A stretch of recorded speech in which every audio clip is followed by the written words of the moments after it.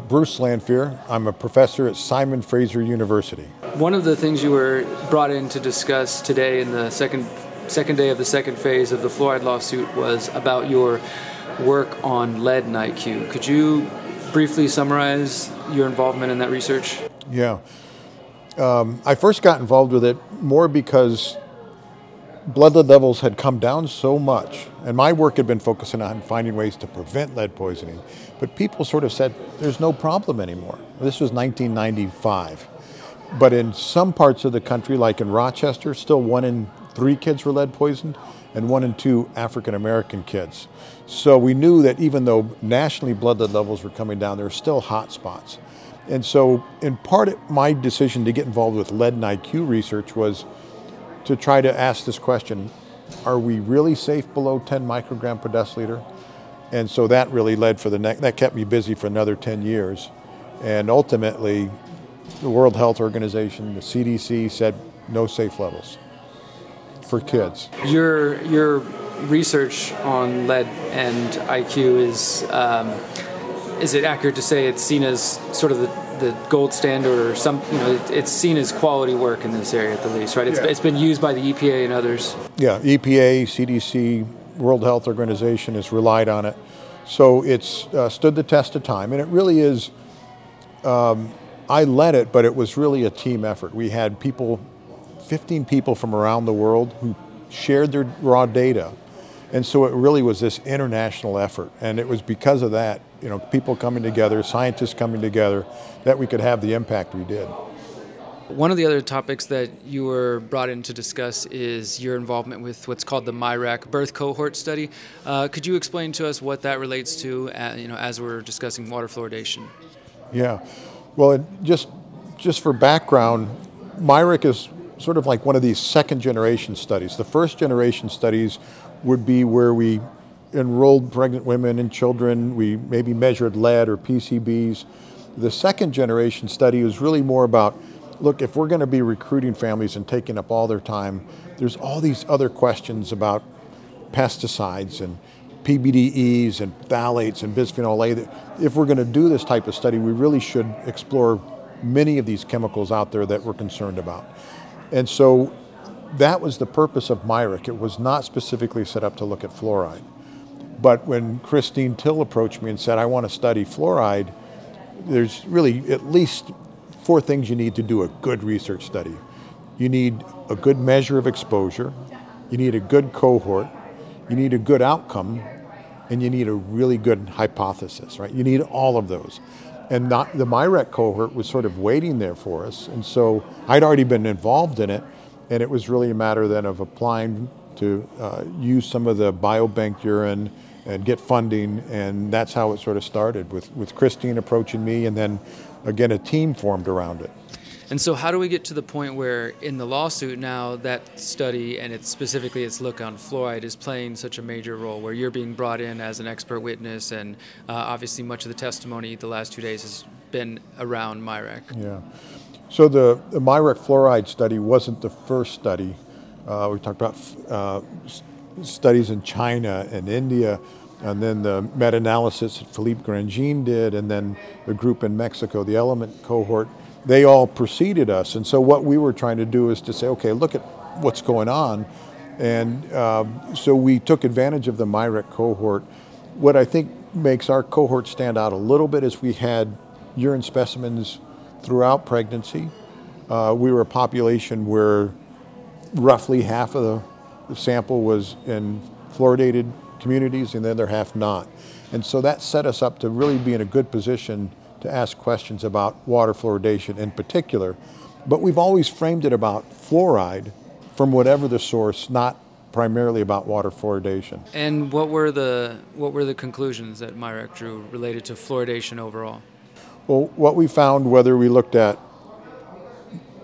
urinary fluoride from the mom as a measure of exposure, or water fluoride, or an estimate of fluoride intake during pregnancy, in every case we saw IQ deficits in the children.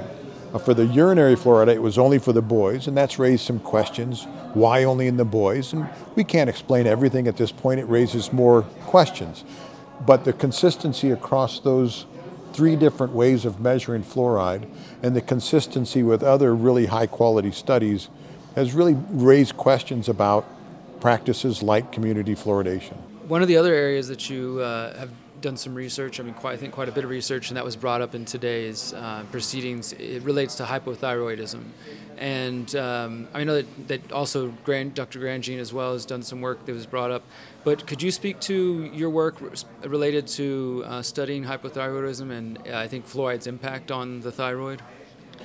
Yeah, so this was a study that just came out in the past year. Megan Hall led the study, and along with Christine and the rest of the team.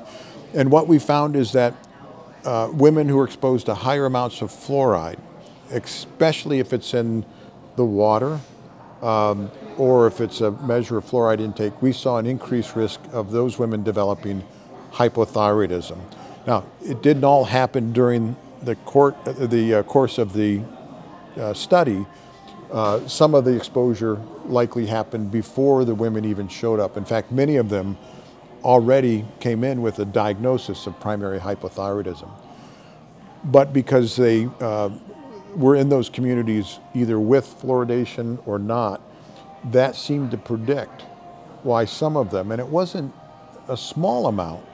Overall, there's about a 65% increase in hypothyroidism, but when we looked at women who did or didn't have an antibody against the thyroid, about 10% of people have this antibody against the thyroid, we saw that it was primarily in those without the antibody, so 90% of the population.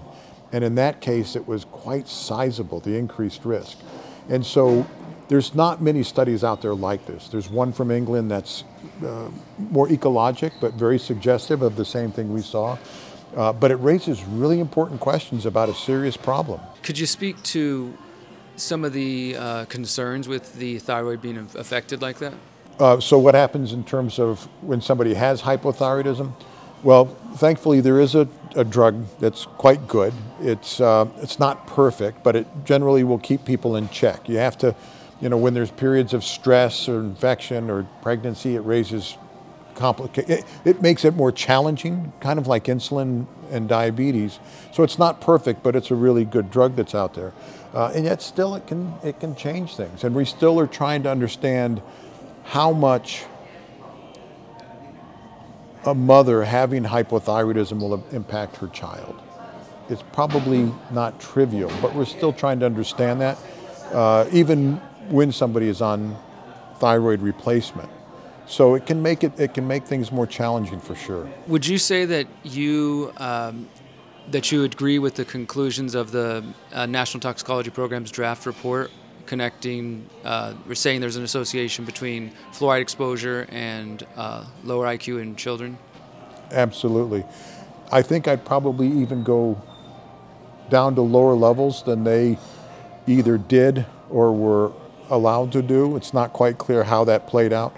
But I think there's enough evidence saying that because there's a linear relationship, we don't really expect that it only happens above 1.5 milligram per liter or parts per million. That doesn't make any sense to me, given what we've seen with other toxic chemicals. But I think overall, yes, it was a strong analysis, a compelling report, and we really need to pay attention to it. And to elaborate on what you were just saying there, so it's not that the impacts start at, right at this point we can point to, but instead fluoride is cumulative, it builds up in the body, and it appears that there are impacts well before the levels that, like you're saying, the NTP is admitting to. Yeah, there certainly is good indication from several studies, along with just more general interpretation of what we see with other toxic chemicals. I mean, we regulate non-carcinogens, chemicals that don't cause cancer but cause other kinds of toxic effects in humans. We regulate them as though there's a safe level, but almost all the evidence that I'm familiar with from things like air pollution and benzene and asbestos and tobacco and lead, they don't have a threshold. And even the National Academy of Sciences has called that assumption into question. Basically said, until you have evidence, we should not assume that there are thresholds. So it's really time to get rid of that. It's obsolete. That idea that there are safe levels of thresholds or chemicals, when we find evidence of a toxic chemical, it seems like there aren't thresholds, at least so far. Absolutely, like with lead. And that should really modify the way we evaluate and regulate chemicals in the environment. So knowing everything that you just shared and what people are going to be hearing from the limited reporting that is happening about this trial, what would you suggest parents should know and or do, if you have any specific advice, to protect their children from the various exposures and the potential harms of fluoride? Well, I'd say that, there is this new evidence about fluoride and hypothyroidism in women. We don't have as much confidence about that. It seems to me we do have enough confidence, particularly if we don't want to do harm, that we need to provide this information to pregnant women so that they can avoid fluoride, not only during pregnancy, but when they're feeding their infant. There's no benefit to the teeth until they erupt, until they grow in kids. And so there's no benefit to the developing fetus, there's no benefit to the infant. And so we need, at a minimum, to offer that as an option for parents. And I think the other thing that I've learned over the past 30 years as I've been doing this research is that what we're finding, this new science on toxicity of chemicals, is too important to leave up to the policymakers and the scientists. We need to get parents and the public involved in making decisions about how we regulate these chemicals. One last question that is not related to your work on fluoride, but I was doing a little reading about you, and it seems like you are a scientist that stands up and speaks out when you see what you might view as injustice. And I was reading that you had resigned from a particular board in Canada in the last year relating to some conflicts of interest that you see related to the pesticide industry. Could you share a little bit about what that all entailed and what caused you to take that public step? Yeah. Well, it might not be a short story, but I'll try to make it short. I was asked with about 8 other scientists to serve on a science advisory committee to help the pest management regulatory agency be more transparent and to be more confident that they were protecting Canadians from pesticides. And when I first joined and read the terms of reference, basically how we were going to operate, very quickly it was clear to me that it wouldn't work. For example, in the terms of reference, they said that we couldn't ask questions, we could only answer questions asked of us. So at that point I said, look, I can't accept this nomination. I was ready to step down. They asked me to stay on until they revised the terms of reference, and they asked me to trust that it would be adequate. So I stayed on for about 9 months, but when I got the revised terms of reference, it basically said, yes, you can submit a question, and in 2 to 3 months it might or might not be approved, and then you can bring it up when it's put on the agenda. Well, in the interim, I was asking several questions about things like glyphosate. Right? We have new studies that show 80% of Americans are exposed to glyphosate, about 70 to 75% of pregnant women in Canada. So we had this evidence, and I said to the staff at PMRA, we have this new evidence. Before you've made assumptions about exposures, how do you take this new data, this new science into account? And they wouldn't answer. When they asked us to evaluate how they approve or register pesticides, we said, perfect. Let's do something like chlorpyrifos or glyphosate, where there are questions, there's possibly mistakes that we could learn from, where there's human data. They refused. So in trying to help them become more transparent, to have more confidence that they were protecting Canadians, it became clear to me that I couldn't help them. And in fact, I worried that by being on that committee, I might give the false impression that I was confident that they were protecting us. And the concern is not the staff. The staff are professional, they're competent. The problem is the regulatory framework is obsolete. It was based on assumptions that aren't true. And we keep finding year after year these chemicals, these pesticides that we were told were safe, aren't safe. And so when you go back and look at how this all evolved, you realize that this idea of an acceptable level was a compromise. Yes, it's likely that some people will be sick. It's likely that some people will die from these chemicals, but we don't want to impede economic growth. And so some amount of sickness, some amount of death is acceptable. Well, this is a kind of question I think we need to put to the public. And if the public says, absolutely, that's the way we want to regulate chemicals, we don't mind if our kids are getting leukemia, we're fine with that. Well, I'm not, but we need to involve them in those kind of decisions. It's not enough to tell them you're being protected, and then, at least from my perspective, to have clear evidence that that's not true. Have there been any negative impacts to your career that you're willing to share about for what you just talked about, or speaking up about fluoride or any of these things, like whether that means financial, professional, or just losing friendships, things of this sort? There's been a couple challenges. I was kicked off of 3 scientific committees during the Bush administration.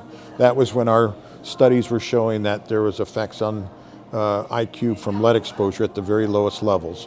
And so I was kicked off the CDC lead advisory panel, an EPA science and research work group, and then a commission for environmental cooperation, which was really cool because we got to report to the ministers of environment in Canada and Mexico and the United States.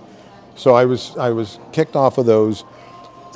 Again, during the Bush administration, there was an attempt to kill our Children's Environmental Health Center study, and we lost funding from the center award, but we kept it going.